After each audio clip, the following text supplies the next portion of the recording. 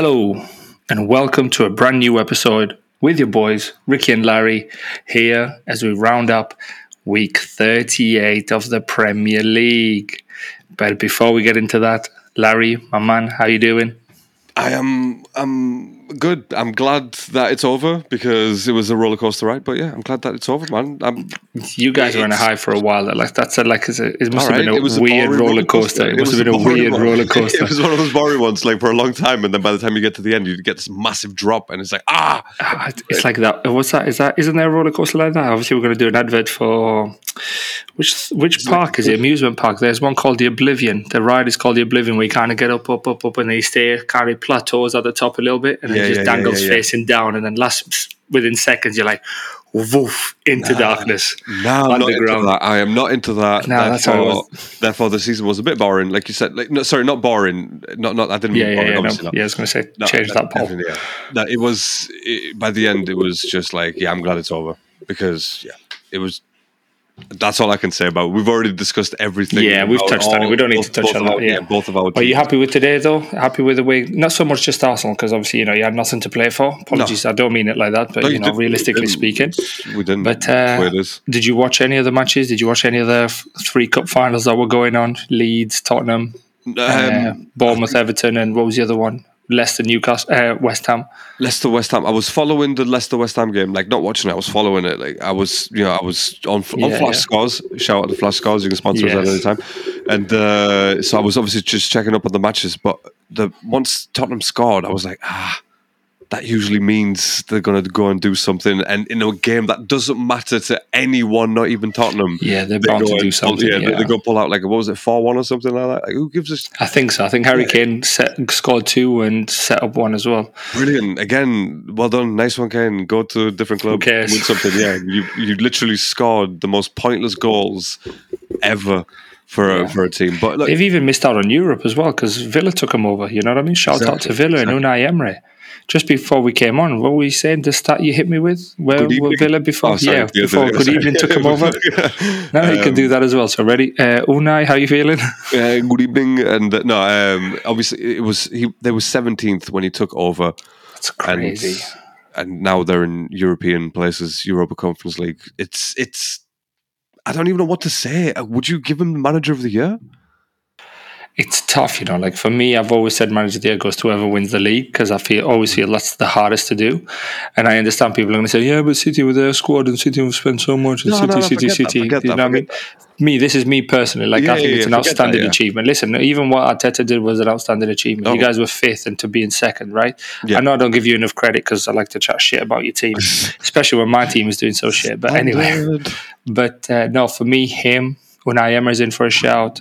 Personally, I give it to Pep, but like a close second would be Emery, Arteta, and what's his name, the boy at Newcastle, the guy who I always call Eddie Hearn. Good old Eddie Hearn, yeah, Eddie Hearn. Don't forget a shout out to De Zerbi as well. By the way, yes, that was the other guy. I agree. Well, no, what they've done is like got European spots. Obviously, came in, sold. At the beginning of the year, you think they sold their best players. Obviously, Cucurella went, Morphy went, Dan Burn went to Newcastle, you know what I mean? So they lost like some players and you think to yourself, are they going to be the same team? But now, man, shout out to... I think as a club, they've done very well. They've really good business, brought in a manager who kind of hit the ground running and continue to score goals, played attractive football. Even Pep Guardiola said what Brighton are doing is amazing because they seem to pass to the right person at the right time. Yeah. In the right space. Like those 3 things are so key. That hat trick of things that I just mentioned. Right person, right time, in the right space. Like what? And if Pep is admiring that, then you know what I mean, like that's something to celebrate. As well, you got to admire that as well. For me, I admire it a lot because they came to Stamford Bridge and ran us ragged. Like we thought, here we go, we're doing something, and it's a goal that we scored. We're like, get it in April, and it was a huge deflection. Literally 2 matches ago, they beat us, and same at the Emirates. Yeah, so it's they've been probably the standout team of the season. I mean, I'd give Emery the Manager of the Year, but I'd probably give standout team of the season Brighton because. That's not a bad shout, yeah. Let's do that now. Yeah, no, I get that. For me, standout for me is Newcastle. I can't believe Newcastle back in Champions League. As a team... Can I caveat that? Sorry, can I put an asterisk on that real quick? Go on. It's the money that they've been injected with. I just feel like that warrants an asterisk for now, because when I hear what you're saying, but for me, like they haven't spent that much. They have wages. They might spend a lot. I'm not going to hold that against you. Yeah. Of they don't deserve it. No, they they've got financial fair play that limits them, because if they didn't, they'd do what Chelsea did, what City did originally when they brought Robinho. That's right, Robinho. City brought him in, didn't they? When they first got the money, Robinho came from Real Madrid to City, and that's when they were doing. There was no financial fair play. Then they were just like spend as much as you can. Same with Chelsea with Abramovich, anybody, and same with United over the years and so on. But what I mean is, like, financial fair play has limited what they could do. I think they spent 60 million on Isaac. I think they bought Anthony in January transfer window. But when you think about it, 40 million, Bruno Guimaraes for about 50 million. So they spent about 200, right? Let's say, would you say 250? I'm saying, no, that's fine. Like, that's not a lot in comparison. But what I'm saying is, when you compare it to Brighton, who are a team who are churning out talent as well, isn't it? I agree with you. I'm not saying Trossard is like a world beater or anything. No, but he was a regular. Player, someone who can slot into any team and actually do a job for it, which to me is a good player. Yeah, no, I think it's fantastic. But for Newcastle, I'm just like the Toonami. I don't know whether it's maybe slightly biased because of the relationship, obviously being Northeast, the Borough, the Newcastle, the Sunderland. And, we always want to see that area of the town do well, because he always gets a bad name. Yeah. He gets a very bad rep, you know what I mean? Like, obviously, I'm down here and you hear them people, Northeast, is that where you're from? And they're like, fuck off, do one dickhead. It's the same as, what's his name?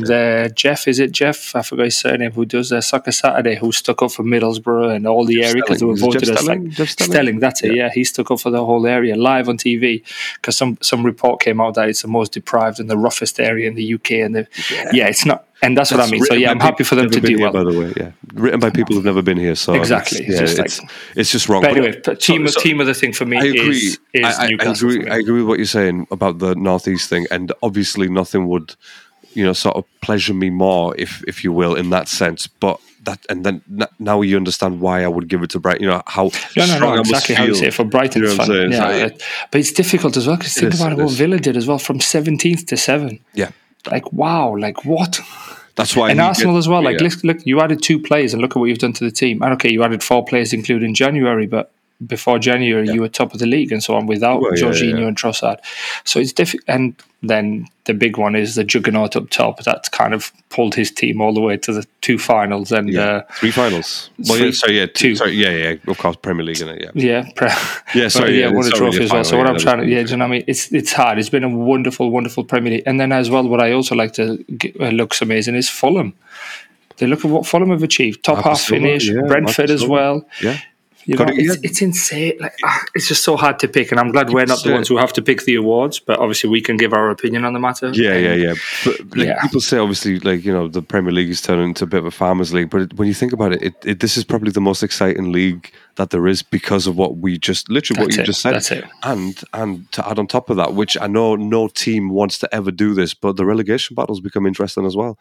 Like today's, there was a couple of games that literally mattered to 3-4 different teams, and they were in the hands of someone else. It's 3 finals. That's it. Like, I couldn't believe for Leicester they were winning 2-0 and they were cheering, but obviously their faith was in the hands of Everton and Bournemouth, depending on what Bournemouth did, which they did nothing. And you know what? Personally, I'm happy for Everton, only because I've got a friend of mine and I know he listens. So shout out to you, Paul. You know who you are. Yeah. But because of you, I've started to like Everton. Nope. Because he's a pal of mine. I'm still not there. I'm afraid. No, you've got nothing for Everton. No, not really. No, I'm more on the Liverpool side, so I can't really talk about. The thing is with Liverpool, Liverpool are always going to be that. Do you know what I mean? Liverpool will always be the better team in Merseyside, because we'll chop that out. We'll chop that out. You're going to chop that out, yeah? We want a listener. You're not talking about. No, but you're absolutely right. That's fair.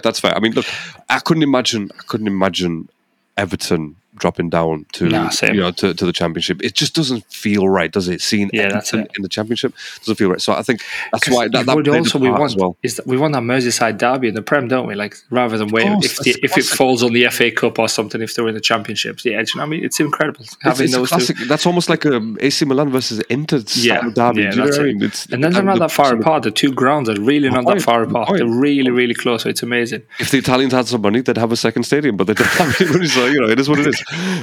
Shout out to Italy, by the way. We love you. We love you always. But okay, all always. right. Sometimes. But when we go on there on holiday. When we go there on holiday. Not when you beat the national team on penalties. And when they don't give us any votes on the Eurovision, it just doesn't, you know what I mean? Like, come on now, give us a vote at least. Help us out. With neighbours and shit. But, okay, fair enough. So, standout teams, that's an interesting one. Obviously, Newcastle, Brighton, that's two different points. Obviously, this, for the listeners, by the way, this has not been rehearsed. We do not write this down. No, this hasn't. This is just straight up, fresh. We said to each other at the beginning, like, all right, so we're going to talk about this. All right, cool. And we literally haven't. Man. This is freestyle. This is freestyle. You are witnessing greatness. We literally haven't. Okay. What about maybe like a standout player then? Anyone apart from the Haaland? Apart from the main, yeah. Anyone that you think, yeah, all right, do you know what? He's been good, like consistently. Well, nobody from West London. Obviously, from my side of West London. It hurts me to say that, but it really, really nobody from my team. To be honest with you, it's hard because there have been players who've had a really good first half of the season, so before Christmas, and there have been players who've had a very good second half of the season. And there's been one who's been consistent throughout, obviously. But what I'd like a big shout out, and I think it is as well, it kind of overshadows because of what Haaland has achieved, is Harry Kane goals in that Tottenham team. I don't know how he's getting 23, 24. I don't even know how many goals he's on. Underappreciated trophy. I like that. I like that. I love the way he did that, man. That's all. He didn't write that down either. That's not even written down. So he's got 30 goals. Harry Kane has got 30 goals this season. And that is like, obviously we've talked about enough. It's not talked about enough. You're right. I agree. And in that Tottenham team as well, like who struggle so much to even kind of, it's just, and listen, if Harry Kane was at a Chelsea team this year, not Chelsea, okay, if he was at Man United or if he was at Arsenal this year, he would have bagged in like similar to Haaland, I think, as well, because a team who plays for the striker, but they try to play for Harry Kane, but they just can't get through the motions. And I think of that Antonio Conte system, 5 at the back, 3 and then Harry Kane up top. It's just like, what is going on there? Do you know what I mean? So yeah, so for Harry Kane, for me, other than Haaland obviously has been amazing. He's broke all the records. He's fantastic. But apart from Haaland, who else? Obviously, without being the obvious one, for me would go to Harry Kane. And also, I'd like to give a shout out to Trips as well. Kieran Trippier for Newcastle. Everybody thought he went there for the money. What's he doing? He's been 18 months ago, and now look at him now. And you called it, League captain Newcastle. You called it maybe a few months back when we were talking about the England squad. Oh, sorry, not the England squad. About like potential best right backs in the league right now. Oh, left back. Is he right back? Right back, isn't it? Yeah. And obviously, I was like, oh, maybe Ben White. He's been obviously because he's been good. He's been consistent, Ben White. A couple of games here and there, but you're right. When you think about it, Trippier has actually been almost like the cornerstone of the Newcastle team this season, and I think he's done brilliant, and I have more respect for him. I'll be honest with you. You know, when he was at Tottenham, it was like, meh, whatever. It is what it is. Maybe you weren't utilised properly, but you know, I just feel with Newcastle, he's done a brilliant job, and yeah, he'll definitely sort of.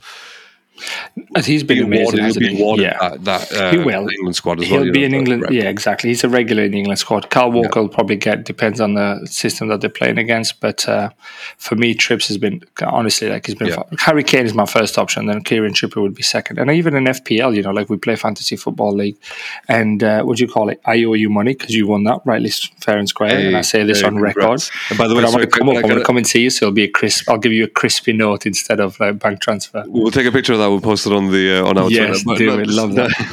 we'll hide the cereal for no. Why did I say that? We'll chop it out. We'll chop it out. No. I was going to say something, but then I just incriminated myself in something that incriminated. But no, that's fair with the players. I was going to say for me, I would say Odegaard because I just not because I'm an Arsenal fan, but I just think no, not because you're an Arsenal fan. No. Definitely. Haaland would definitely be the top one. I'm talking about. I'm trying to choose something else. Close second, though, like a second, not even close second. Do you know what? I'll even move away from him. Someone who has actually really impressed me, probably like a Jacob Ramsey. He's been very good, like especially after Emery took over. I just think he's been a very good player, very consistent player. Yeah.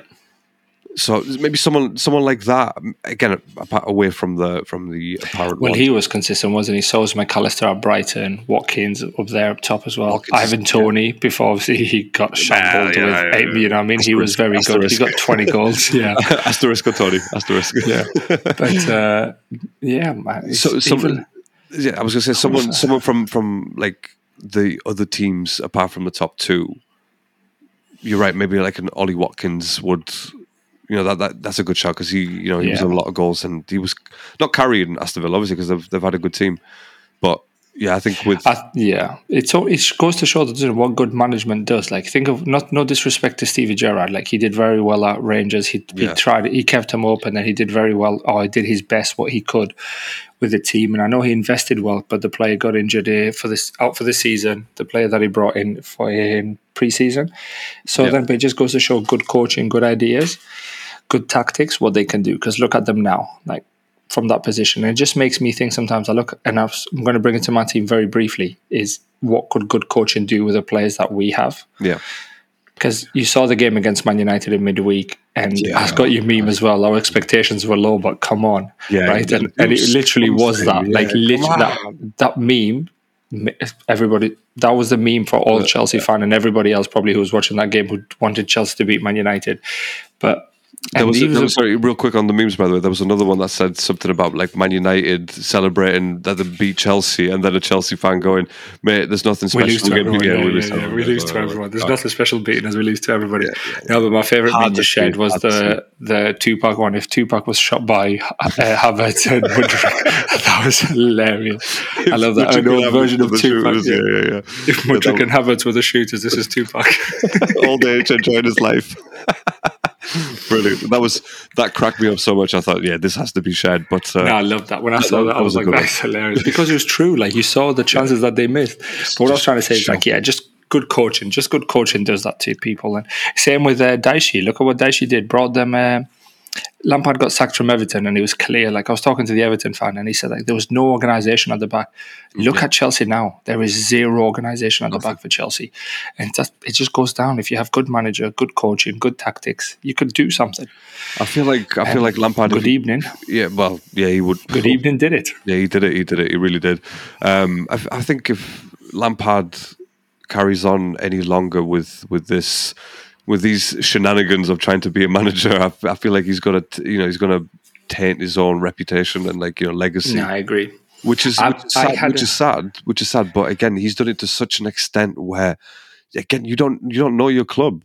You look around the dressing room like, who are these people? Like, you know what I mean? When you again, I know I'm sort of a bit over exaggerating because you know who the players are, but. There's so many new faces, even staff and stuff like that, like around the building, around the whole training center. Everything is new apart from the bricks. Exactly, and that's not how you restart a team. That's not how you can't just inject new, fresh players without getting rid of some of the old mentality. It's not even the players, though, is it? Like, since we're on the topic, everything is new. Like, you shouldn't change the whole business from top to bottom. If you get a new owner, trying to keep some people, somebody in some positions who are familiar, like, I don't know, not the manager. Well, manager should have been an ideal one because the manager was a winner for Chelsea, so keep a manager in, right? But the next thing is, don't change the physios, don't change the backroom stuff like that, like all the chefs and the cooks, and thinking like, no, I'm going to bring my own people and so on. Anyway, like, I don't know if he's gone to that extent, but he's definitely got rid of physios and sporting director, and there's no Peter Cech there anymore as well, and there's Paulo Ferreira. I don't even think he's there anymore, and he was in charge of looking after academy players. So it's just like little things like this. There's so much has changed that nobody knows what is happening at Chelsea. But the other thing I think it might have gone against us, apart from the 600 million things that have gone against us, is I know, right? Ouch, with the burns tonight. It's the announcement of the new manager while Lampard was in charge, and part of me makes me think, is he just like, fuck it? But then the other part of me thinks he's not applying the fuck it attitude, because he's got to continue to improve his resume. He's got to continue to improve his CV if he wants another job in the Premier League. But after what he did at Everton defensively, there was zero organisation. Come to Chelsea, we struggled to score and concede easily. Exactly what Everton were doing. That's what found Everton in the trouble that they were in, because the season's over now. So it just makes me think. He's actually ruined two teams in two different halves of the season. He's ruined two teams in two halves of the season, yes. What an incredible achievement. Because against Potter, we weren't conceding as easy. We were a bit more difficult to beat. We were drawing a lot of games, or we would lose 1-0. But now they seem to look today. Anthony Gordon scored in the 9th minute. It's just, we went to Man United and they just walked through with zero defensive organisation. They definitely checked out by that point. The players have gone. The players are thinking, you know what? Let's see what the new manager brings in. But for me, if he comes in, I like this. ideas. I want to see some ideas. I want to see some tactics. I want to see what is he going to try and do with these Chelsea players. Because ability-wise, they've got it. They just need some organisation. Very quickly, what I mean by the organisation is, and some belief in communicating. Anthony Gordon ran past Ruben Loftus-Cheek today. Ruben Loftus-Cheek went to mark the man that Thiago Silva was marking, which was Isaac, and then looked at each other, being like, well, who's marking him? Nobody had an idea who. He ran past you, bro. He's yours. Like, you are.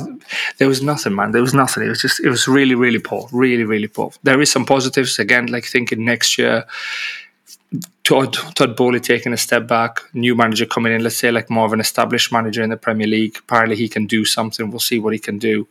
But it can't get any worse than this. Anything worse than this will be in Championship. Let's face it, like, because Chelsea Football Club should not be 13th or 12th, wherever we are now. Yeah. It's hard. It's hard to take. It's been an awful season for us. It's been very painful to be a Chelsea fan. Real quick, because we're gonna definitely touch on that like a little bit more in sort of detail on how Chelsea could potentially go forward, and with Pochettino being sort of confirmed, right? Confirmed. I think he's confirmed. Yeah, he's been confirmed. Now he's been confirmed. So we'll come back to that real quick. So give me real quick. Apart from Man City, then who would you say the sort of best team of the season? Like, actual team. I don't mean individual players to make up a team. I mean best team of the season. You don't have to obviously. Apart from City's, it's for me. I'm not even going down the table, but it pains me to say this, but it'll have to be you boys. Like, your team was fantastic. Although I've trashed on you a little bit, I think rightly so, because tactically you look like very much sometimes very one dimension. Yeah. But what you did this season was outstanding. Like, it was incredible. That's why I kept giving you so much shit about bottling it, because honestly, I did not see City catching you up when you were 8 points ahead. Yeah, we were 11. I was like, was it 11? No, right, okay. Well, I'll stick to 8. That's even worse. Yeah, and that's why I was like, say that. Well, I'll chop it. It pained me to say this. I was constantly saying like, no, don't chop it, leave it in. It pained me to say this, and I was like, these bastards are going to actually do it. And the thing is, we won the title, but you guys were never as bad as we are. Does that make sense? So you still had something to cheer about. You were maybe winning. You were winning. Had Europe, kind of. You had something, right? But you were winning matches and enjoying your weekend at some point, regardless of what my team was doing. 3 weekends. Whereas this year, 3 weekends a year, we are literally the British summer of the football world. Yeah, like you're prime Barcelona. But no, for me, to answer your question, it's got to be Arsenal. Arsenal team was fantastic. It was amazing, and still is amazing. I've talked about where you've gone wrong. I talked about possibly changing a few things. Maybe you could have brought a striker in to kind of do that long ball when you're chasing the game in the last 2 minutes against Southampton if you're 3-3. But second best team is Arsenal. I would definitely say if you're not including City, then definitely Arsenal. But because I'm an Arsenal fan, if I weren't allowed to say Arsenal, I'd probably say Newcastle. Like, the sort of Newcastle and again, I'm not going off the table like a Newcastle third, fourth, but Newcastle would be there as well with all their players. Because when you look at Man United, for example, they're fourth, but I wouldn't say they've been the fourth best team in the league this season. No, do you know what I mean? Like Brighton, Aston Villa, they've been a lot better than Man United. Correction, Man United are third, Newcastle fourth, because Newcastle drew. And Man United won today 4-1. Either way, that's irrelevant. Doesn't matter. Okay, there you go then. Like, Man United have not really been a top 3 team this season. No, not at all. You know what I mean? Like, a Brighton have been a better team. Obviously, it is what it is with the point. That's fine. I'm saying as a football and sort of, watching the football and enjoying it. You look at Brighton, you think, oh, they're actually a brilliant team to watch. Some Man United games, you wanted to like take your eyes out. Because what is Ten Hag doing? What is Anthony doing? Why is he doing Michael Flatley stuff?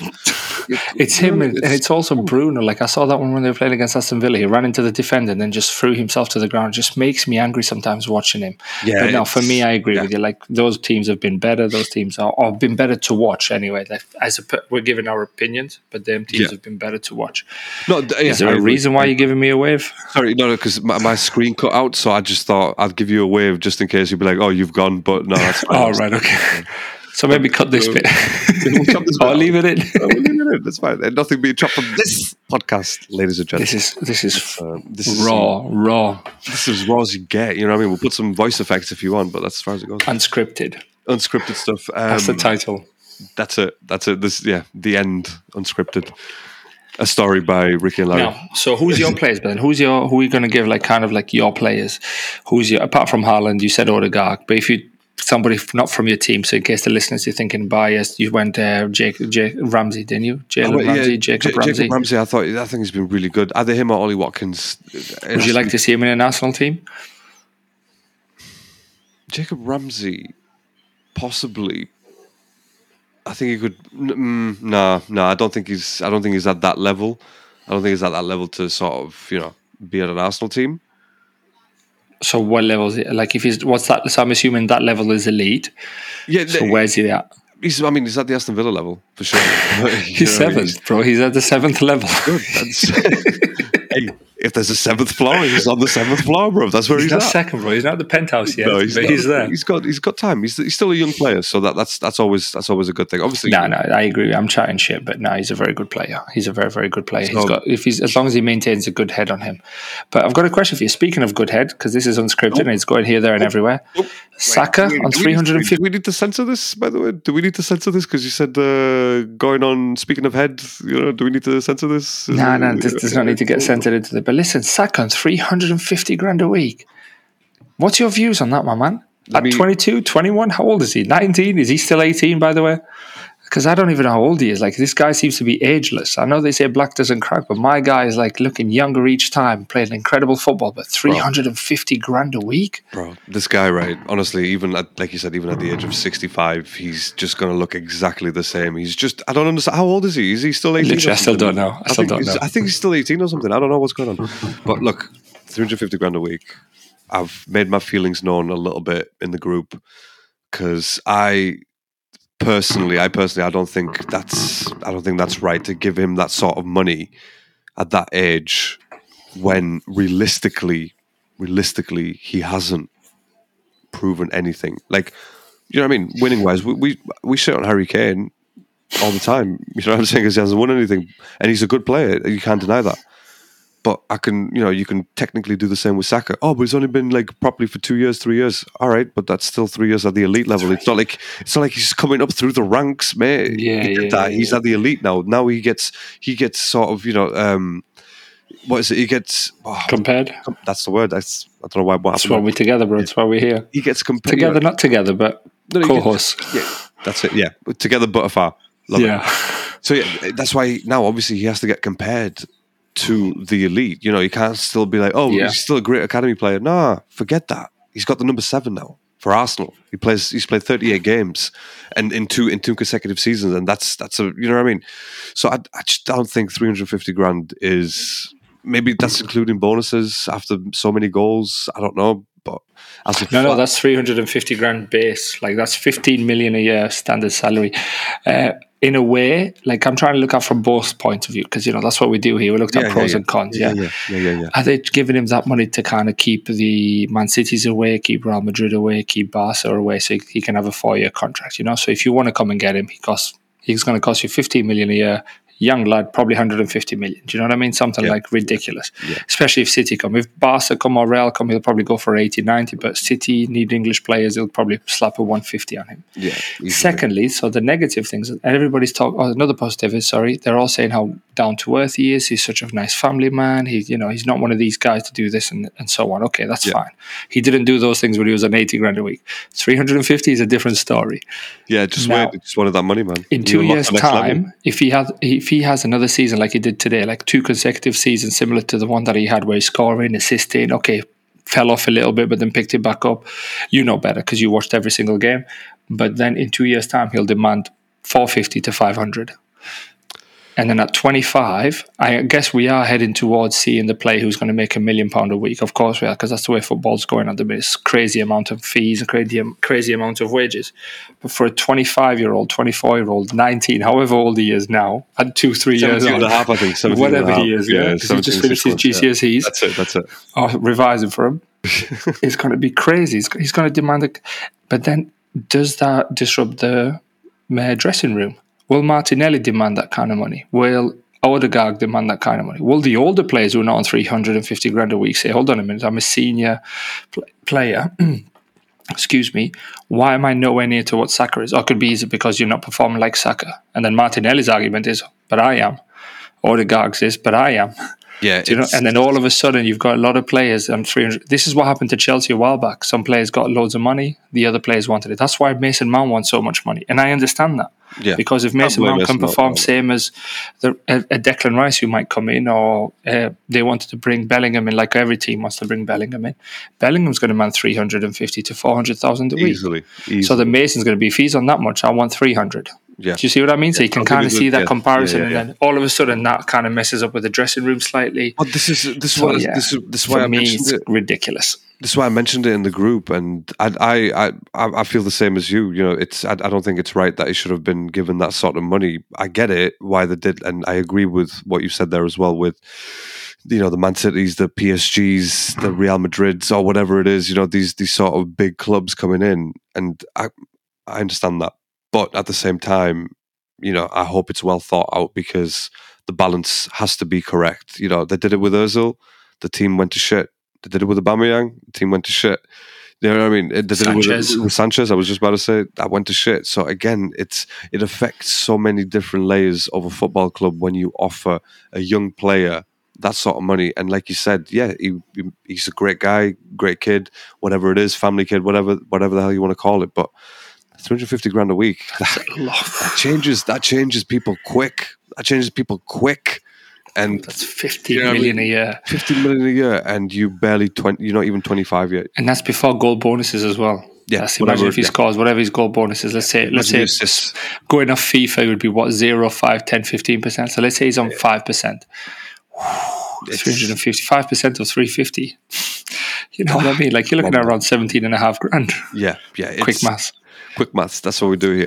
And let's say he gets a hat trick. All of a sudden, his 350 has gone to 380, 380 or 400. Then all of a sudden, you have to bench him, and he's like, "Wait, what? Yeah. I'm unhappy. I'm unhappy. I need to be sold, or there's someone else." Yeah. Okay. So look, it's a roller coaster ride. That's obviously the worst case scenario. I hope he doesn't. I hope money doesn't change him. I hope he has a good network around him, because I'm even looking at, from our personal experience, we've gone out to a few clubs, pubs in around the town and the northeast, and we've had those players who've come from the academy in Middlesbrough who you clearly see that one of them you went to school with, and all of a sudden, once he got a little bit of money, he felt untouchable in a small town. Like, so there's no need to mention name, but so we're talking like a little bit from experience where we've seen players change on who have been on from 0 a week to maybe 350 apprenticeship pound, that is not 1,000, £350 to like 7 grand or 5 grand a week, and all of a sudden money's changed them because they feel unstoppable. So again, I don't know.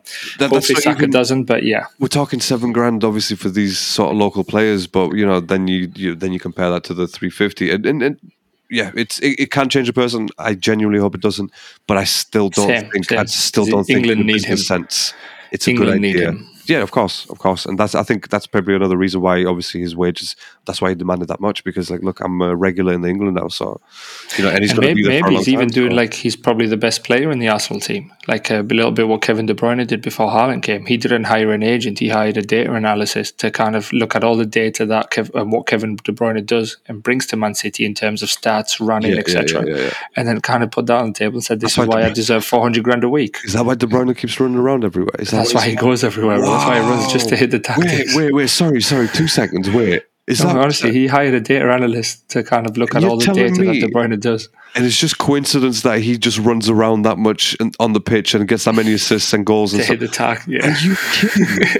No, that is, I don't know, you've hit on something there, by the way. If the listeners are more interested in that, let me know in the comments. Because who needs to have an agent when you've got a data analyst? That's blown my mind. And rumours as well, obviously, Haaland is on a crazy amount of money, so he's probably thinking the same. If I'm the best player on this team, we've got Champions League football, I demand a really good salary if you want me to stay. Because listen, he'll get that if he goes to City, or if not more, if he goes to PSG, they'll give him that kind of money. Yeah. But you're right, in a business sense, maybe what they could have done is say, here's 250, and we'll give you 15% for every goal bonus, or 20%, so that it gives more of a sort of incentive to perform better. Yeah, exactly. Yep. And I really hope that it's not just a base fee that they're giving him for that. It is 350 a week. It is, like, I'm telling you now, I'm telling you facts right now. It's 15 million a year, full stop. That is the standard salary. The minimum he's going to get this year or next year is 15 million a year, 350 a week minimum. It just hurts. It hurts. fuck it. Okay, look. But listen, he's got it. Hey, if he wins you the Champions League, or if he wins you the Premier League next year, who's going to question 350 a week, right? If we end up eighth, and then it's like, maybe a different story. If you don't start performing next year, it's going to become topic of Saka. Maybe and we shouldn't be giving people 350 grand a week because, again, the curse of the 350 grand a week. And a Daily Mail is going to pipe up straight away. Young black player did this, but when Sterling and so on did it, this guy did this. Whereas when Foden does it, he bought his mum a house. Shut up, bro. You're an idiot. If you read those newspapers, you're an idiot. Yeah, anyway. We're not holding back. We're not chopping that out either. So get you. So while we're in Arsenal, then we talked last time about possible players to come to your club to take it to the next step. You had about 4 or 5 players watching the game today. Obviously, Xhaka's leaving. There's rumours he's going to Bayer Leverkusen. Yes. So farewell to Xhaka. Well done, I assume. He did well. For you, how are you feeling about that? I was quite sad actually because it's been such ups and downs with Xhaka throughout his Arsenal career, and it's kind of like invoked different emotions at different stages, and it's kind of like, he's kind of become like part of the family in a way. And obviously the fact that he is Albanian by origin, it's like, okay. So do you know what I mean? It's kind of like that. It's kind of like the cousin that you hated, and then all of a sudden it's like, oh, do you know what? You're actually pretty cool, bro. Do you know what I mean? You play FIFA as well. That's mint. It's that kind of feeling with Xhaka, and it's quite sad actually, because especially when he was getting applauded at the end and standing ovation, and I don't know. It's good that it's changed, hasn't it? Because I agree. I'm glad that it's ended the way it has, and that he's got to choose when to leave rather than being pushed out because of performances or whatever it is, because of fans, which obviously was nearly the case. It was very close, wasn't it, when he spat at the badge or and with that time that he stormed off the pitch saying, he was just this is fucking great. Provoking the crowd. So I'm glad that it ended the way it has. But obviously, like I said, many ups and downs with Granit Xhaka, the red cards, the yellow cards, the tackles in the box. Obviously, last season he almost like took Jota's head off right at the end. It's come on, man, what the hell are you doing? So, he plays on a very fine line, doesn't he? Between that aggression and sort of passion. I'm just happy. Yeah, no, you're right. You're right. Again, he's got that blood in him, so it's. Sometimes you need that, though, mate. Look, sometimes having a player like Xhaka, other players can feel protected because the other person's not going to bully because Xhaka's not going to leave it. Yeah, big bros there, exactly. So I think. So who do you want to see come in then? Who do you want to see come in instead of Xhaka? The obvious one would be Declan Rice, and I think been reading. Also, you've got off Caicedo. No, I mean, look, because they're both similar players, aren't they? They're both CDMs. If we can get them both, that'd be amazing. But I'm going to go with Declan Rice because. How are you going to play? What formation are you going to play next year if they're both? Because you can't bring him in for. So this is the thing. It was saying about Caicedo that if Arsenal do bring him in, they're looking to play him on the wing, and I was like, I'm pretty sure that's not what we want. 80 million to play on a different position. No one's gonna buy that at all. But anyway, I'm going to go with Declan Rice. Yeah, on the left. They were saying on the left, which instead of who? Martinelli. Again, if you're going to pay 80 million, you're going to have to start the player. If you know what I mean, because he's not going to stay on the bench for you. So that's again reports. Maybe Daily Mail. Maybe it was a Daily Mail. Maybe Daily Mail. Probably. Yeah, don't read Daily Mail. I'm an idiot, bro. You told me I'm stupid. But I think I'm going to go with Declan Rice. Yeah, I like Declan Rice. I'd like to see Declan Rice at Chelsea as well. He's going to be.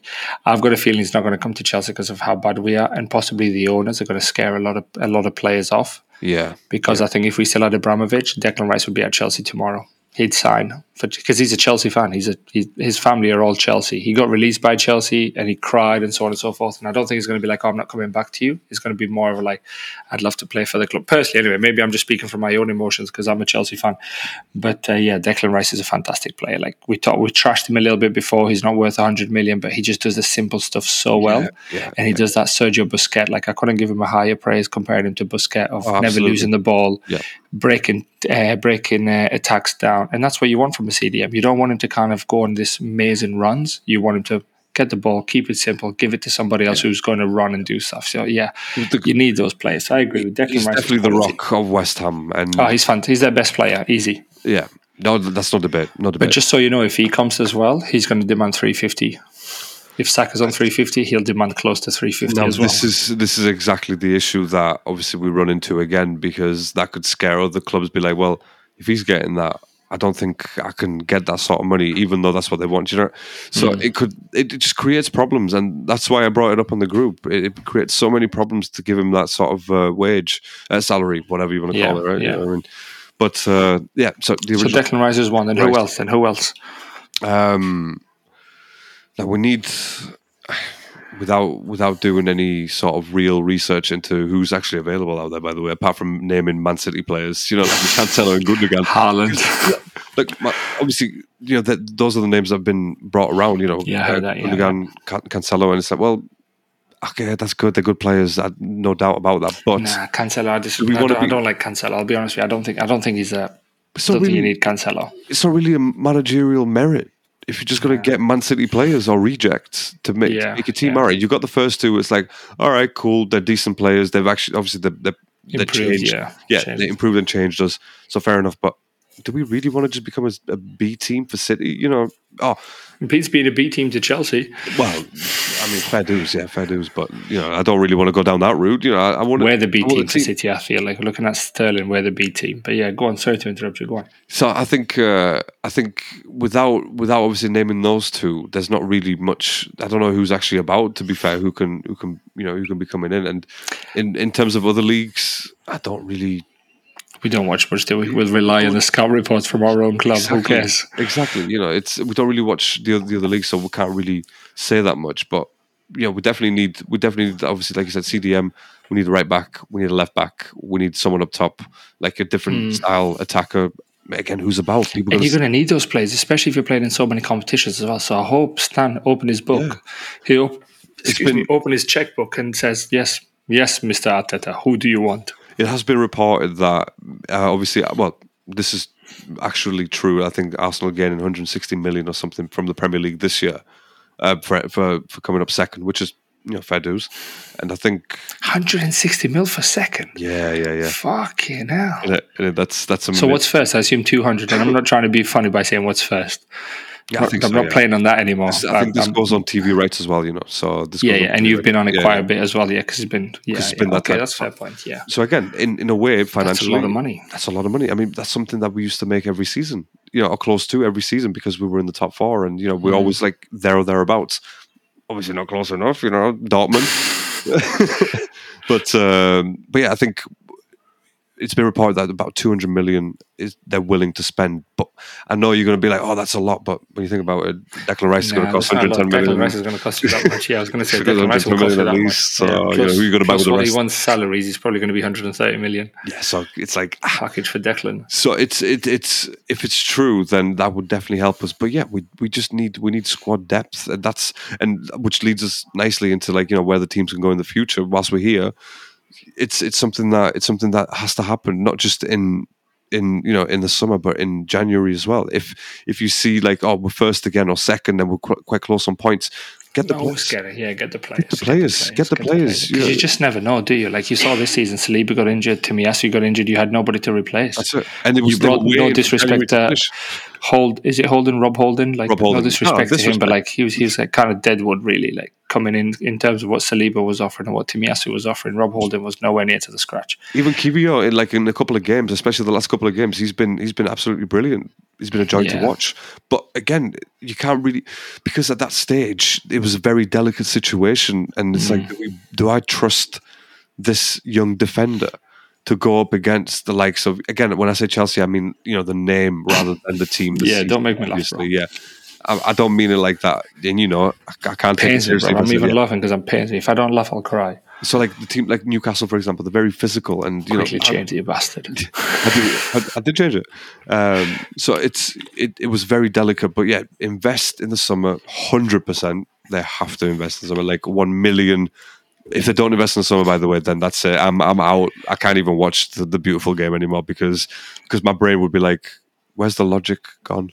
Yeah. So, you know, they're definitely going to spend in the summer, but again, January, it's very important, as we've seen in the last two seasons. So who do you want to see leave then? Easy one. Like you said, you didn't see, obviously, a top 5 European leagues, you only know from the Prem and who's available from the Prem.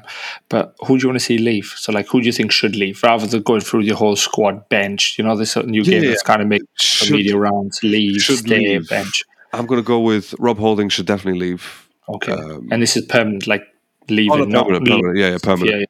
Yeah. Tierney, when I say definitely should leave, I don't mean it because I don't want him there, but he will leave in the summer. I know he will because Newcastle will be sniffing around. So and you'll get some good money for him as well. Money for Tierney. Yeah, he's a good player, and every time he's come on, he's played well for us. So Tierney definitely going to go. And this, if we can get a replacement, Partey maybe should consider. So his replacement Declan or Caicedo? Well, not Caicedo. He's playing left, but that's Declan. It, if Declan comes in, then you replace Partey. Yeah, replace Partey because he just dipped really, really quick. You know, he was doing well, and then he just dipped really quick. And then again, I personally think the us missing Saliba was a major cause rather than us missing Partey. Do you know what I mean? Like us missing Saliba has been a major cause for our downfall, and I can easily say that because he has been a great player for us. So I think Partey maybe, because if he's going to have these ups and downs, we don't really have that sort of team where we can carry a Partey, for example. When the whole team's up to scratch and then Partey just decides, I'm not going to have a good game. I'm going to do a flick that's going to bounce to some geezer's chest and then they're going to go score. And it's like, oh, what happened there? No, it didn't work. Why did I flick? Thomas, it didn't work. Okay, go home.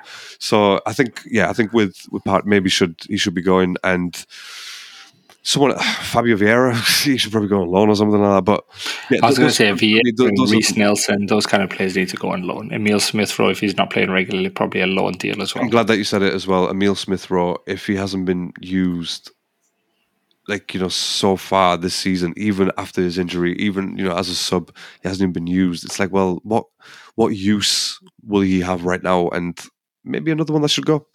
Because go get your game somewhere else. I'm not disrespecting the player. I think he'll stay and trying to fight for his place, and then by January he'll probably be like, I'm not getting anywhere, so I need to leave. If he's trained into a different position on the field, then yeah, that's fine.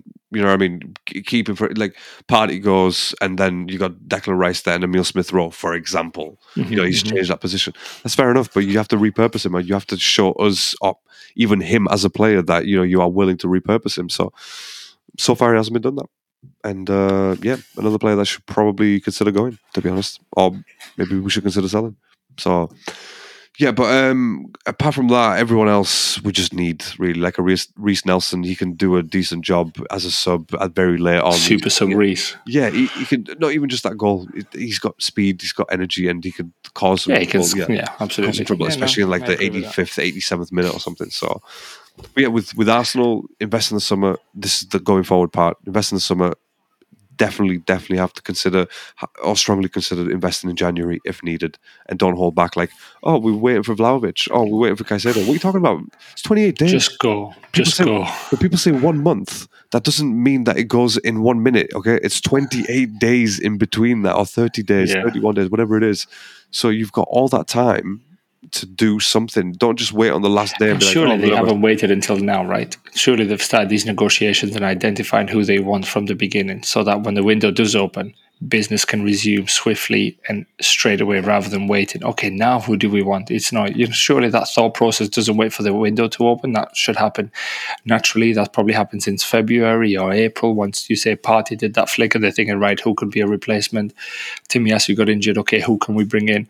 Because next year, surely the aim is to go for all the competitions. As an elite team, you should go for all of them. Yeah. Which leads me to another question, because I'm sure you've got questions for me as well, is what's the aim for next year then? As an Arsenal fan, what is the aim for next year? Knowing how this year finished and how strongly you got, where you were at, what's the aim? Okay, knowing how this year finished, I would definitely aim for winning the title. Based on this season alone. Based on the sort of overall 5-year plan that they said at the beginning when they took over, Edu and Arteta. When was that about? How many years ago was that? 4 years? That was 4 years ago. So we're getting. So next year is the 5 years. Okay, so I think 3 years. I think it's 3 years. Isn't when did he take over? He took over. He took over before COVID, didn't he? 2019. 2019, yeah. 2019 he took over and then COVID hit. Yeah, that's right. Yeah, so 2019. 20, yeah. 19, 20, 21, 22, 22. So yeah, 4 years. So next year, fifth year. Fifth year, yeah. So it's there you go. I mean, challenging for the title, but we did that this year, so a year earlier. But yeah, next year definitely need to do that. But So overall, that's with where they could be, or where we need to be. Like you said, we definitely have to challenge for the league title, for the Premier League, and then the other trophies go as far as you can. Don't neglect them.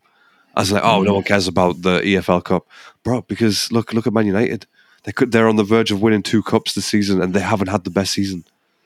Do you know what I mean? Yeah. I've got another question, but I think you know what I want to ask you. But think of your answer later for that one. Yeah, no, that's fine. We didn't bottle it. No, we didn't bottle it. No, that's what I was going to ask. Because I was going to get that on the t-shirt. No. Send it to so you. let me rephrase the question differently. Then, so what would be a failure next season? What would be a failed season next season? Not winning a trophy. Not winning a trophy. Not winning a trophy. Yeah, that would be a failed season.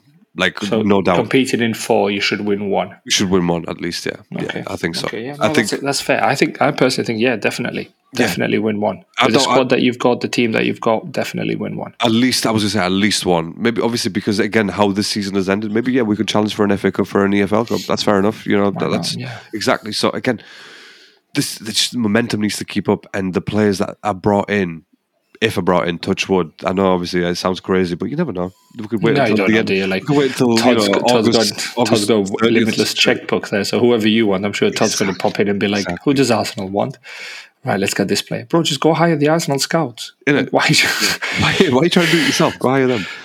So, but again, he's saving himself money with the scouts, and he can spend it on the players. That's it. He does that. That's it. The extra in salary is giving it extra as a fee. Rich-minded, man. This is the rich people. This is how they stay rich. That's why he stays rich. Yeah, use somebody else's resources for nothing, bro. But so I think with us next season, challenge for the league title, 100%, and at least win 1 trophy. And obviously get the players that we need. So if you come 3rd or 4th next year, is that like I think a failure? That's not good enough. Yeah, I don't think that's good enough because it doesn't Can't send go backwards, right? It doesn't send the right message to go backwards. And even, I mean, I know the scenarios, but like if it's like a point between teams, 2nd to 4th, for example, then I can't be that mad because, like, all right, look, the other teams obviously were good enough. But we didn't score that 1 more goal. Do you know what I mean? So it's I get you. Yeah. We should have not drawn that game. Yeah. Do you know what I mean? No, so I get you. I think it's important, though. Like you said, winning trophies is important. Like competing in 4, you should win 1. Yeah. I know there's a lot of teams competing in it, but like Arsenal should at least aim to win 1. That's the same for Chelsea for me. Trying to win something next year, win something just to bring a winning mentality to the club, even if it's the Carabao Cup, because that mentality breeds within the dressing room. Now you've got winners, you've got the feeling of lifting the silverware, you've got the feeling of fans cheering, celebrating with your bottle, rather than celebrating relegation. We're staying in the Prem, you're celebrating victory, you're celebrating trophy, silverware. So I agree with you. That's a good one. I do think it would be a failure for you though if you finish trophyless and don't get out of the group stages of the Champions League. Do really bad in the league as well, because obviously you've got Champions League, and you're going to end up playing now Tuesday, Wednesday, Saturday, Sunday, Tuesday, Wednesday, Saturday, Sunday. That's you're going to play. You're going to have a lot of games to play in, so you're going to need the players. We were doing well when we were and you're going to lose Thomas Partey Partey as well too in February. You'll lose him to the African Cup of Nations and whoever else you've got there. Another reason for a replacement, because again you can't build a team just around one player. So it's going to be an interesting sort of off season and beginning of next season. See how we carry on and what's changed. And you need to add a little bit more variety to the way we play. So, look, I'm going to ask you the same questions for Chelsea, but shoot away in a different order. Look, you've got how many players you got in the team, in the squad? Like 30, 35 or something, 36. We've got enough to have a Chelsea A, Chelsea B, and a Chelsea C. Yeah, so that's at least 36 with subs. Okay, all right, that's at least 38 for sure. But and the rest, who are you? The squad's going to be over 40, I'll be honest with you. Like when everybody comes back from loan, so Levi Coley, who went, he's going to be on loan, he's coming back. Lukaku's coming back. We've got players like Nkunku who needs to come in. The boy from Lyon, I forgot his name. I forgot his name. I can't Google it either because it'll take too long to find. The right back from Lyon. Malo Gusto or something like that. Is that his name? I think it's Malo Gusto or something. Yeah, I think I genuinely thought he was just on the bench for you. I didn't realize that he'd actually gone on loan. But there you go. You've got No, so he came in, so he bought him from Leon. But like, you've got a lot of players coming in, and there's players obviously who are there. There's already 30 players there, and I've just named you another 3-4 players who are coming in the summer. That's 35 players, bro. So Lewis Hall obviously is coming in from the academy, and he deserves to be in the first team. Like, if you go off anything, couple of games that he's played this year, these last couple, and that game against City away, he looks confident on the ball. He looks assertive. He knows he's happy with his decisions, and that's all you can ask from a player. Yeah, especially that age as well. Ballsy and make that decision, and then own the decision, whether it's right or wrong. You need to own it and learn from it if it's wrong. I'll do that again. And Lewis Hall seems to do that. As a young age, he seems to have a mature head on him. So yeah, he's a fantastic player. So he needs to stay. But we need a massive clear up. We need to clear the deadwood. We need to clear players who kind of not performing, who are not playing for the shirt. And it's hard to say play for the shirt because there's 36 of them who are on like ridiculous salaries and and making that connection with the club. This only comes with winning. We're not talking about the model of Chelsea. If they win, you start to make the connection with the club. You start to make the connection with the fans, the owners. But again, the owner's only been there. The owner's fresh himself. The owner's new himself. Yeah, to the game. He's only been there since the actual sport. That's it. Full stop. Actually. Never mind to the club, to the game, sport, he's brand new. And I think he's realised he's fucked up. Like, you can't apply that American model to English football or to any European football. So we've messed up on that massively, and it's really, really hurt us. But Koulibaly's not been the signing we thought he was. Cucurella's not been the signing we thought he was. Raheem Sterling's not been the signing that we thought he was. Mudrik's not been the signing that we thought he was. Okay, he's young, he's got potential. Okay, we'll give him another year. Who else is not? The players that were there came back from loan because obviously Loftus-Cheek was at Fulham and then came back, or wherever he was on loan. He's not been the signing that like player that we expecting him to be. Ruben Loftus-Cheek for a long time. But for a long time, exactly. We've been waiting on him to do something. He hasn't done it. Still waiting, bro. Still waiting. Mason Mount, obviously, we said he's going to leave. Conor Gallagher's not been the player that we're expecting him to be when he came back from. It was obvious. I think a lot of Chelsea fans and real football fans could see Conor Gallagher at Palace and be like, yeah, he's very good. Yeah, but we said for a 7, 8, 9, 10 position team, not at the top. Just like you said about Ramsey. I've been saying this. I've been saying this about Gallagher for a very long time. Exactly, and it's just one of those. But we need one key sign that we need to do is a doctor and a physio that can keep the players fit, and if they get injured, to bring them back as soon as possible. Because N'Golo Kante has been for so long, he's been out and he's been missed, and also hopefully the manager plays him in the position that he's to be played. The position that he's meant to play. He won the league back to back with 2 different teams. Yeah. And both times he was a key player for those teams. In that one position. It's insane. I don't understand how these managers come in and be like, no, he's going to be my attacking midfielder. Like, what? It's mad. This is Lampard against Real. But anyway, to answer your question, who's going to leave? 30% of the team need to leave. I can rattle them through. Well, I just did, really. Yeah, you did, Those players need to go. Those are the main ones. Who do I want to come, like yourself? Declan Rice, I'd like to see him.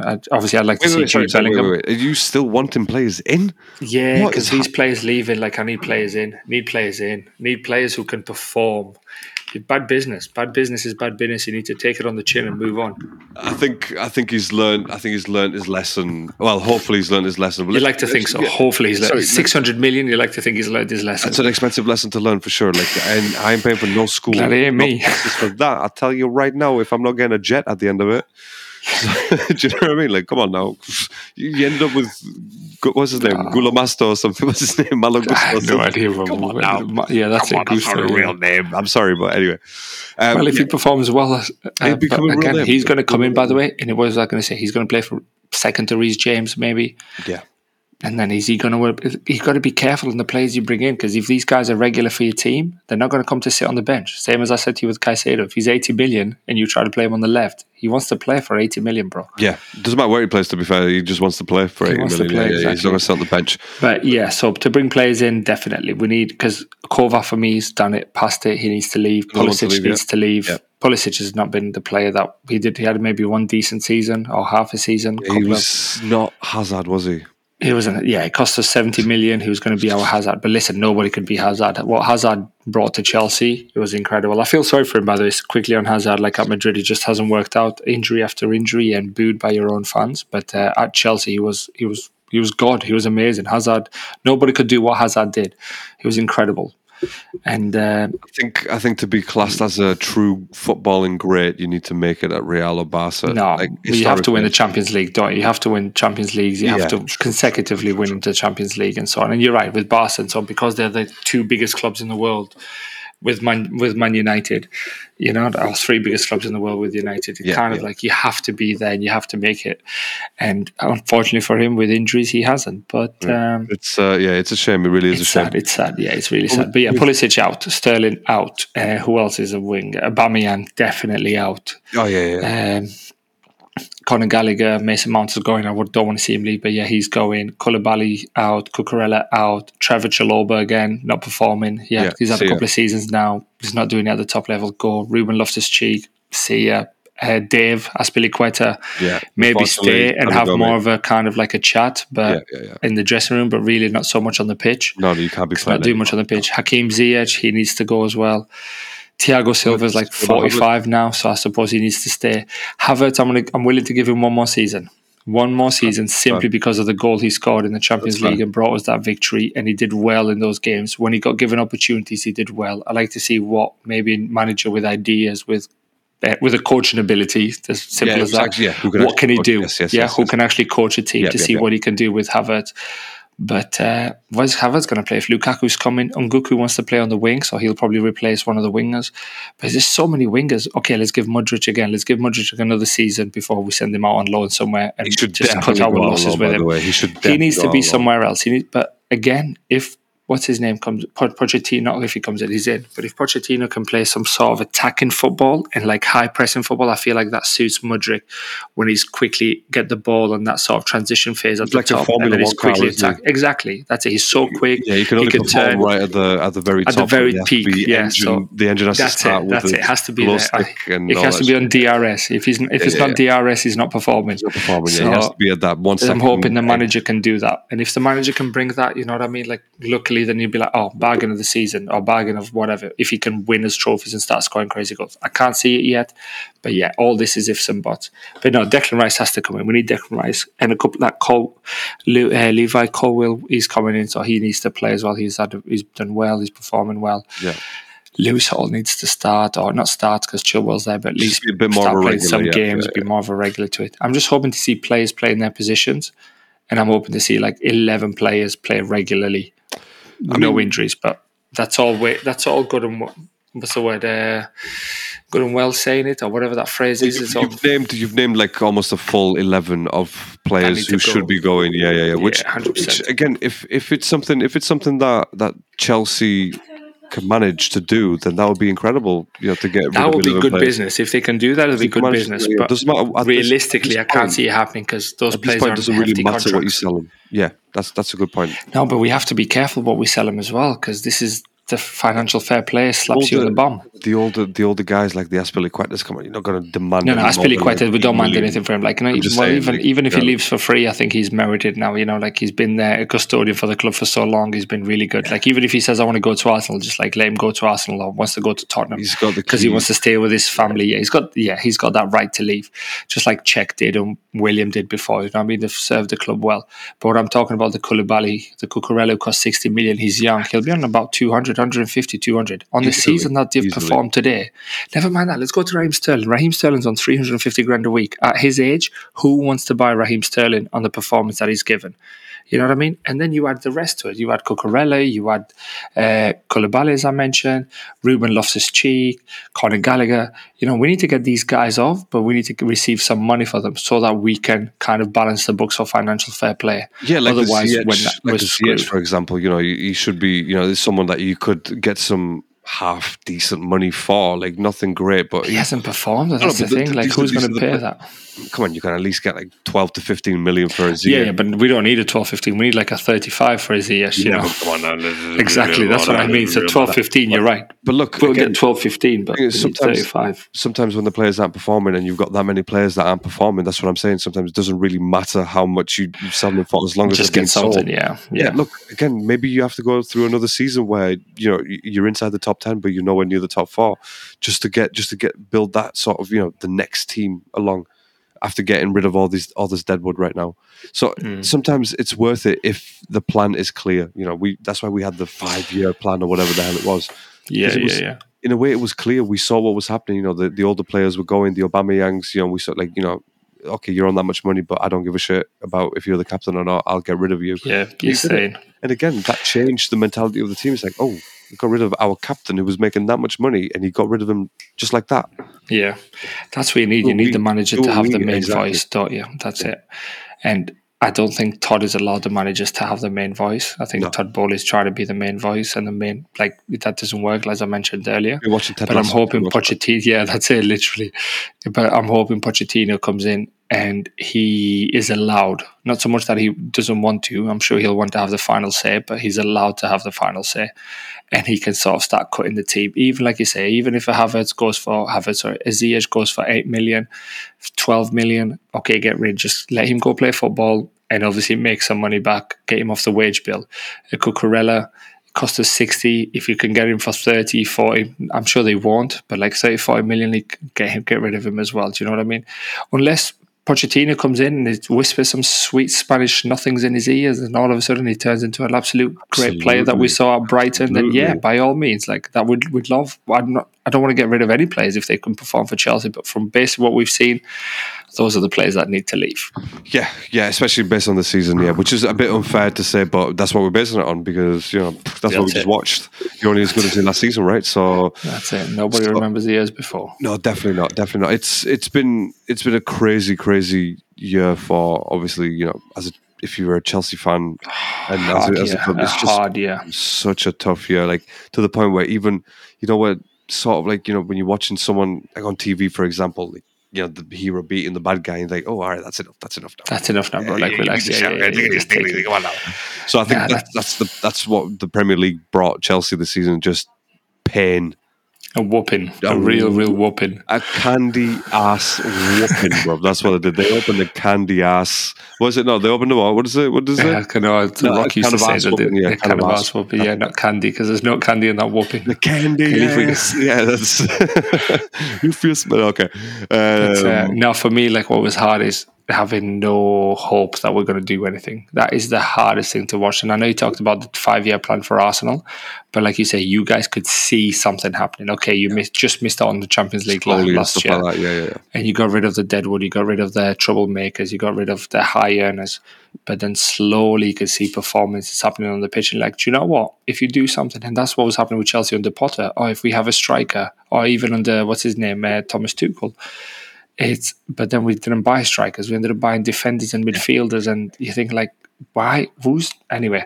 Go listen back to previous episodes on that. But what I'm trying to say is, But this year we haven't seen anything to suggest, okay, we're heading in this direction. This is our style of football. We play in high intensity. We're playing counter-attacking football.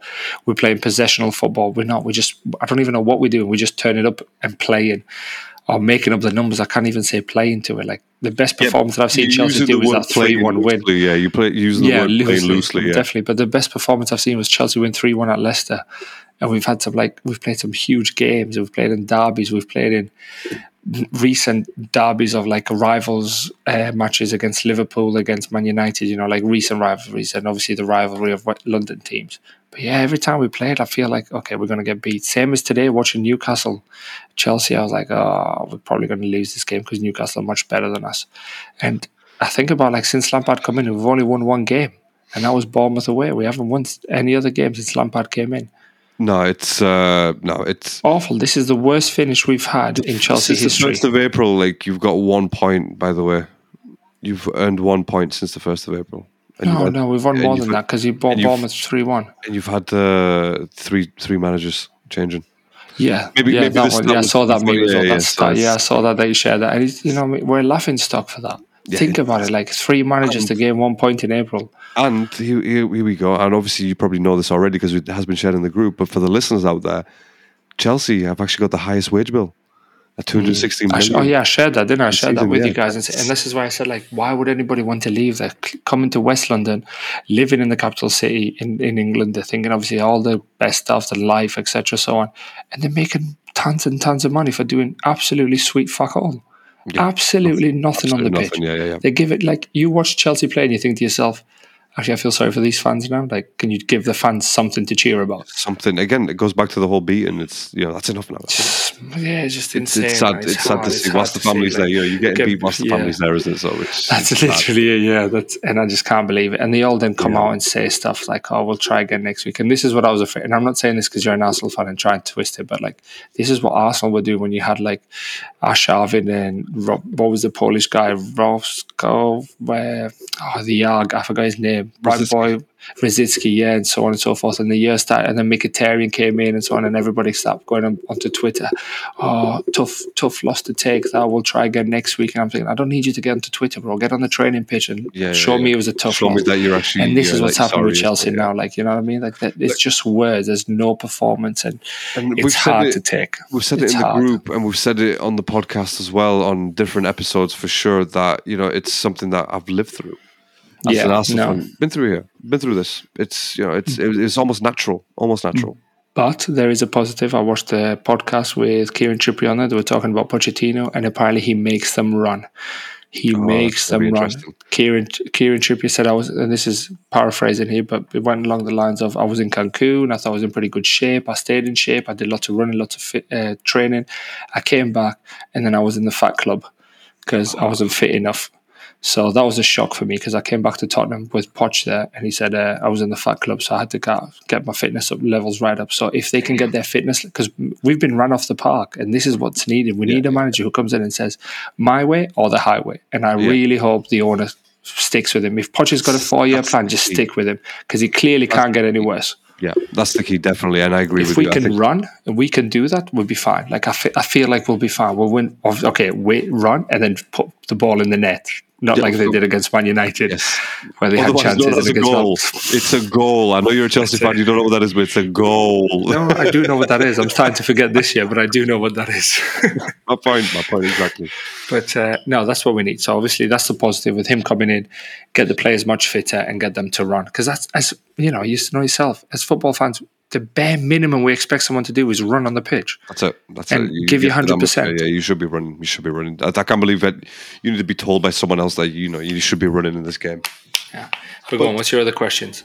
No, I think with other questions then, I mean, okay, so next season, based on this season, what's realistically, what do you want to... Realistically, the aim is, and it should always be the aim, it should be to win the league. Realistically, that should be straight in, right? We're playing once every week. We're talking based on the season, all right? I know. Well, based on the season, is trying to finish 10th, finish top half of the table. No, joke. Like, top 4, like, it can't be anything less than top 4. With the amount you've spent, and you're bringing a manager in who's going to have a full pre-season with him, is going to have the whole time with him, it's going to have 2 transfer windows with the team.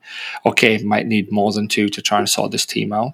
But it's got to be Europe again. Chelsea belong in Tuesday, Wednesday night football. They do not belong not playing midweek or playing Thursday night like another team. I was going to say, but what if, right? Quality rebuild. He's had the 2 windows, summer and January. By the end of next season, he's quality rebuild. You know where you're going the season after, but you end up getting Europa League. What do you think? A step in the right direction, but for me personally, I still think like top 4 minimum next year. It has to be. You're playing once a week. You're playing against a Liverpool team who are going to be playing Thursday night. So we're competing against Liverpool, yeah? They're going to play Thursday night, Sunday night. That's 3 games every week once they're playing. You're competing against an Arsenal team, Man City, Newcastle, and what's the other one? Man United, who are playing twice a week minimum. We're playing once a week. There is no need for us not to have more points than some of those teams that I just mentioned when we're playing once a week, and you've got the full week to prepare tactically. Do you know what I mean? That's a fair point. You guys, and the squad that we've got, like we're talking about squad depth. Look at our squad, bro. Like we've got a squad depth to change every game to put a different 11 on. Yeah, I know, but if they're not that good, then No, that's it. I know, but I'm saying, and the players are still coming in. Like Unguku finished top scorer in the German league. I know that means nothing. We had Timo Werner, but I miss Timo Werner. What Werner offered is nothing to what we have right now. He missed a lot, but he offered it. He ran, bro. He ran. No, he ran. He created space. But anyway, he would have been taken to the dark side of not running. Top 4 because of that, because of what I just mentioned to you. And I can't see Liverpool getting any stronger this year. I know they're going to talk about bringing McAllister in. I know they're going to talk about bringing so on. I think the only player they'll bring in is probably McAllister and nobody else. I can't see them bringing Mason Mount in and paying 300,000 a week. No, their midfield lets them down. I think with defensively they've been found out. Because with Liverpool, they've been a team where it's like, well, you don't really invest throughout the years, and you kind of have this sort of like 1 to 2 good season, like great seasons, and you think, oh, brilliant, like 2005 Champions League, they won that, great, whatever. But after that, and then nothing. What happened after major that? Anyway. Yeah, exactly, nothing happened after that. So I'm afraid that Well, they won the Champions League in 2017, but what's that? 12 years before you win something huge like a league or a Champions League again? Yeah, no. I'm saying, like, ever since that Champions League, nothing really was it. There wasn't really anything between. Nobody considered Liverpool a danger, did they? Not really. And obviously, apart from an Arsenal team, which we get beat there because that's what we do at Anfield. But so with Liverpool, I'm just afraid that if they don't invest, like, wisely, they invest wisely. But if they don't invest more, because they need to rebuild, like, believe it or not, they have an aging squad. So it's not aging squad, players leaving. Midfield is awful. That midfield is not a winning midfield when you look at the other teams. Like, it's on paper it may sound good, but then you've got Fabinho's been awful this year. Awful, and I say that out loud. Hendo's not been himself, and then who else is there? Like the young kids, like Jones or Elliott. Do you know what I mean? Yeah. They've had a couple of good games, Curtis Jones and Elliott, but that's pretty much it. That's it. And look at the injuries that they've got. This is why I'm saying Chelsea need to finish top 4 next year, because they're playing once a week. They're going to have a top manager in. Oh, okay, not manager, that's not one anything, but let's say top, not elite. Maybe top coach. Until he wins something. Manager, right? Yeah, top coach. Let's say. But manager, if he's given the time to or voice his opinion, I'm sure he'll be a good manager as well, rather than be a yes man. But he's a good coach. They're all making us believe or led to believe he's this amazing coach for young players. So yeah, man, minimum top 4, because Liverpool, they're not going to invest big. They're not going to have the squad depth. They're going to travel to somewhere in Eastern Europe on a Thursday night, come back. Yeah. Late night, ready to play Sunday night. There's 2 days to prepare tactically. Chelsea will have 7 days or 6 days minimum from week to week or game to game. So yeah, Tottenham, I can't see Tottenham doing anything neither. Like, no disrespect to Tottenham fans. As long as Daniel Levy's there, like Jose Mourinho said, Tottenham is the only club that I don't feel any affection to or like any connection with, because Mr. Levy took me off so that I don't win a title or a trophy there. And you know what I mean? Tottenham are nothing. Tottenham are Tottenham. Yeah, Tottenham. Let's not even talk about that disease. That's it. But, I think, look, obviously the season has been, whatever it has been, and we've been through it, so we don't need to discuss that anymore. That's one in the bag, my friend. That's one in the bag. I don't really have anything more to add on the football, on the season. No. Nothing new that we haven't discussed already. Obviously, the stuff that, how we move forward, players that we like to see, but we're going to have more of those because there's going to be transfers. So maybe we can have, obviously, some transfer updates. Yeah, we'll have stuff. I think how we do. A fortnight or something, maybe, now that the football's finished. Like when F1 comes on, we'll have a chat about some gossips and stuff that was being thrown around in the papers. Good chat, by the way. F1, good chat. Real quick on F1. I'm not, again, because the race itself was just. I didn't watch it. I'll be honest with you, I didn't watch it because I don't like Monte Carlo. It was so. It's not a race. Boring, and then it started raining, and then everyone started slipping around. It was hilarious to watch, but Max Verstappen won. Spoiler, by the way. Spoiler. Yeah. Did he? Yeah, really.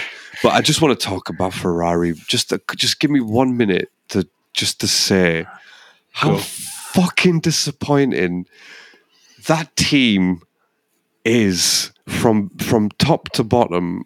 Just the decision making, I think they're just made by fucking drunks. And I'm swearing. I saw the thing you posted on Instagram.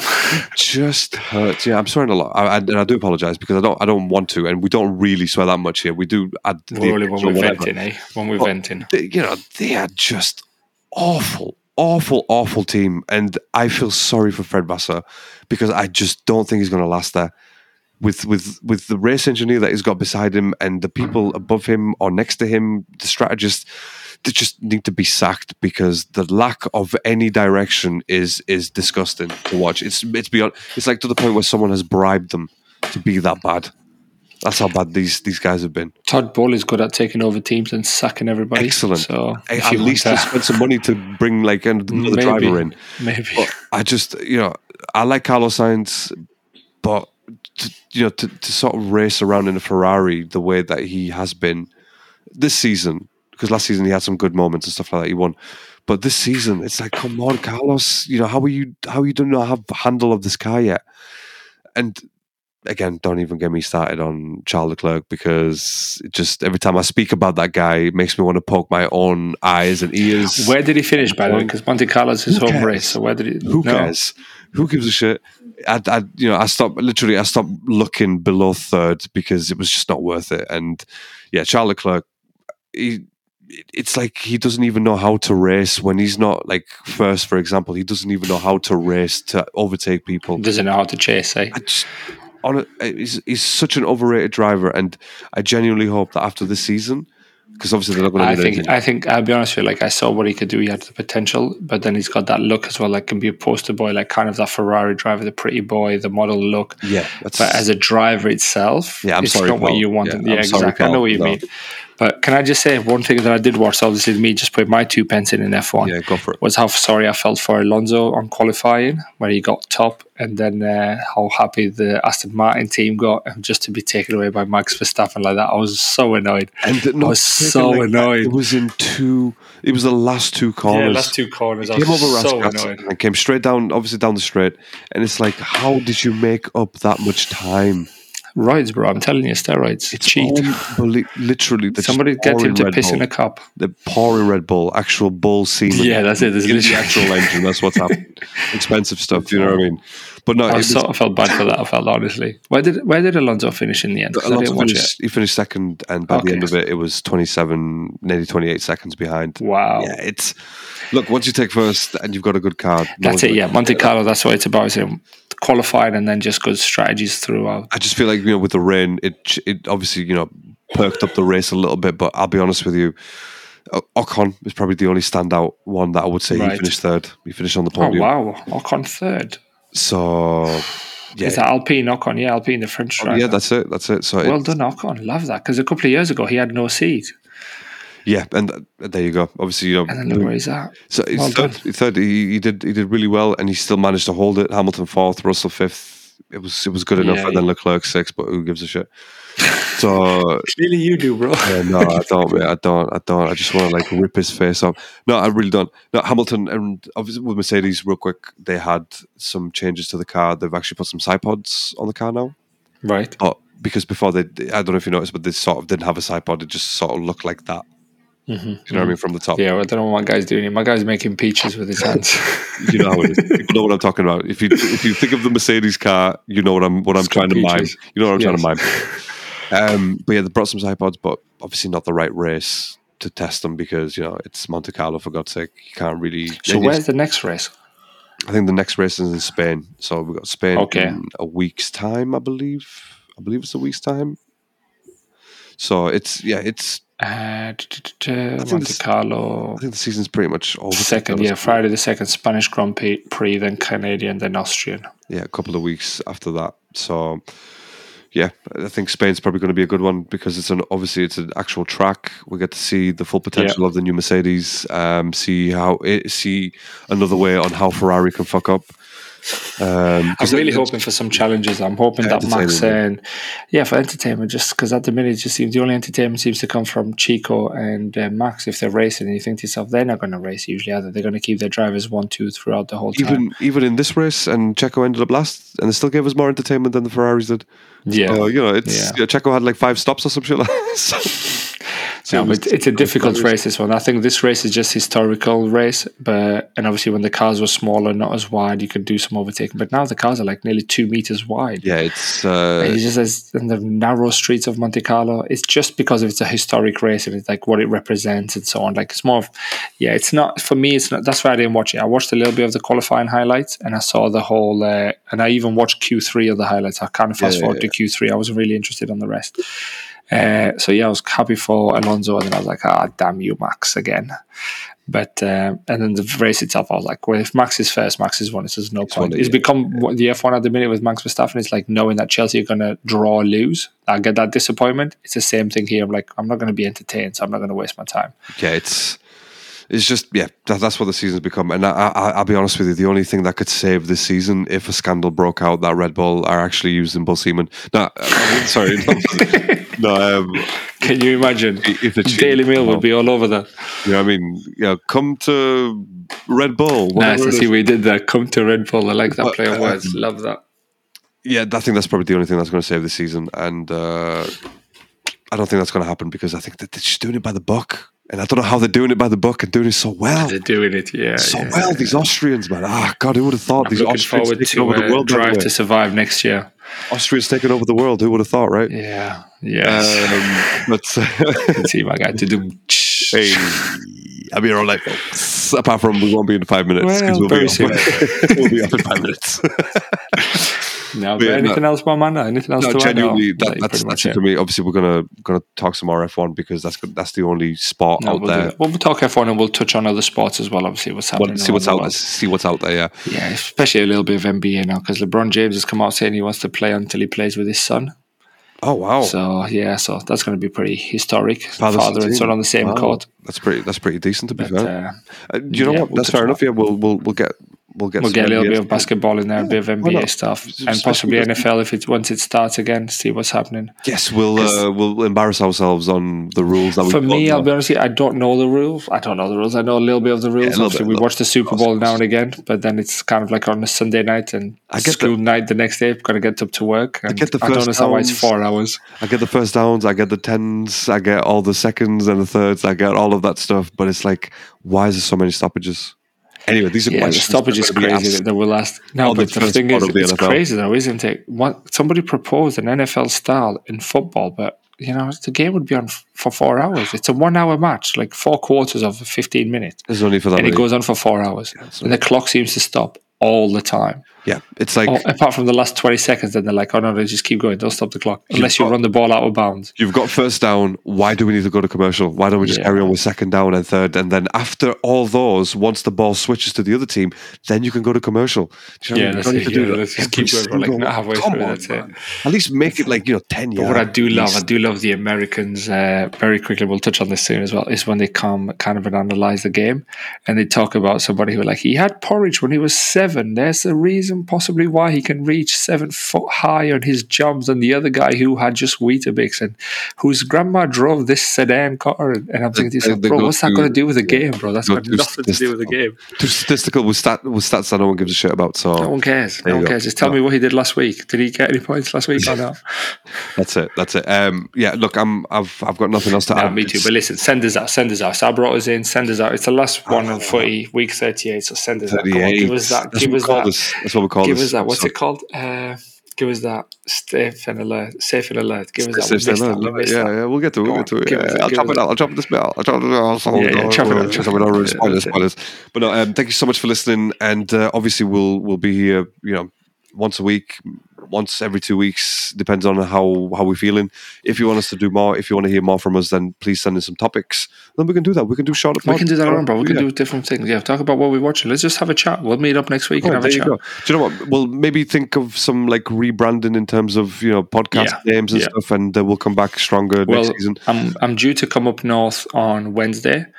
If you're not at work, and obviously I'll meet you at that coffee shop, and then we can maybe brainstorm some ideas. Love it. over a flat white or a latte. Yes, definitely. Yes, definitely one of those. Yes. Definitely one of those. Is that what you're doing? You were drinking coffee? Yeah, absolutely. I'm pouring it in from a distance. Steady on, pal. It's hot. It's hot. That's my tongue. It's frappe. But all right, cool. No, thank you so much for listening. Thank you so much for listening, and we'll catch you on the next one. Stay safe. Stay alert. Love that. Peace.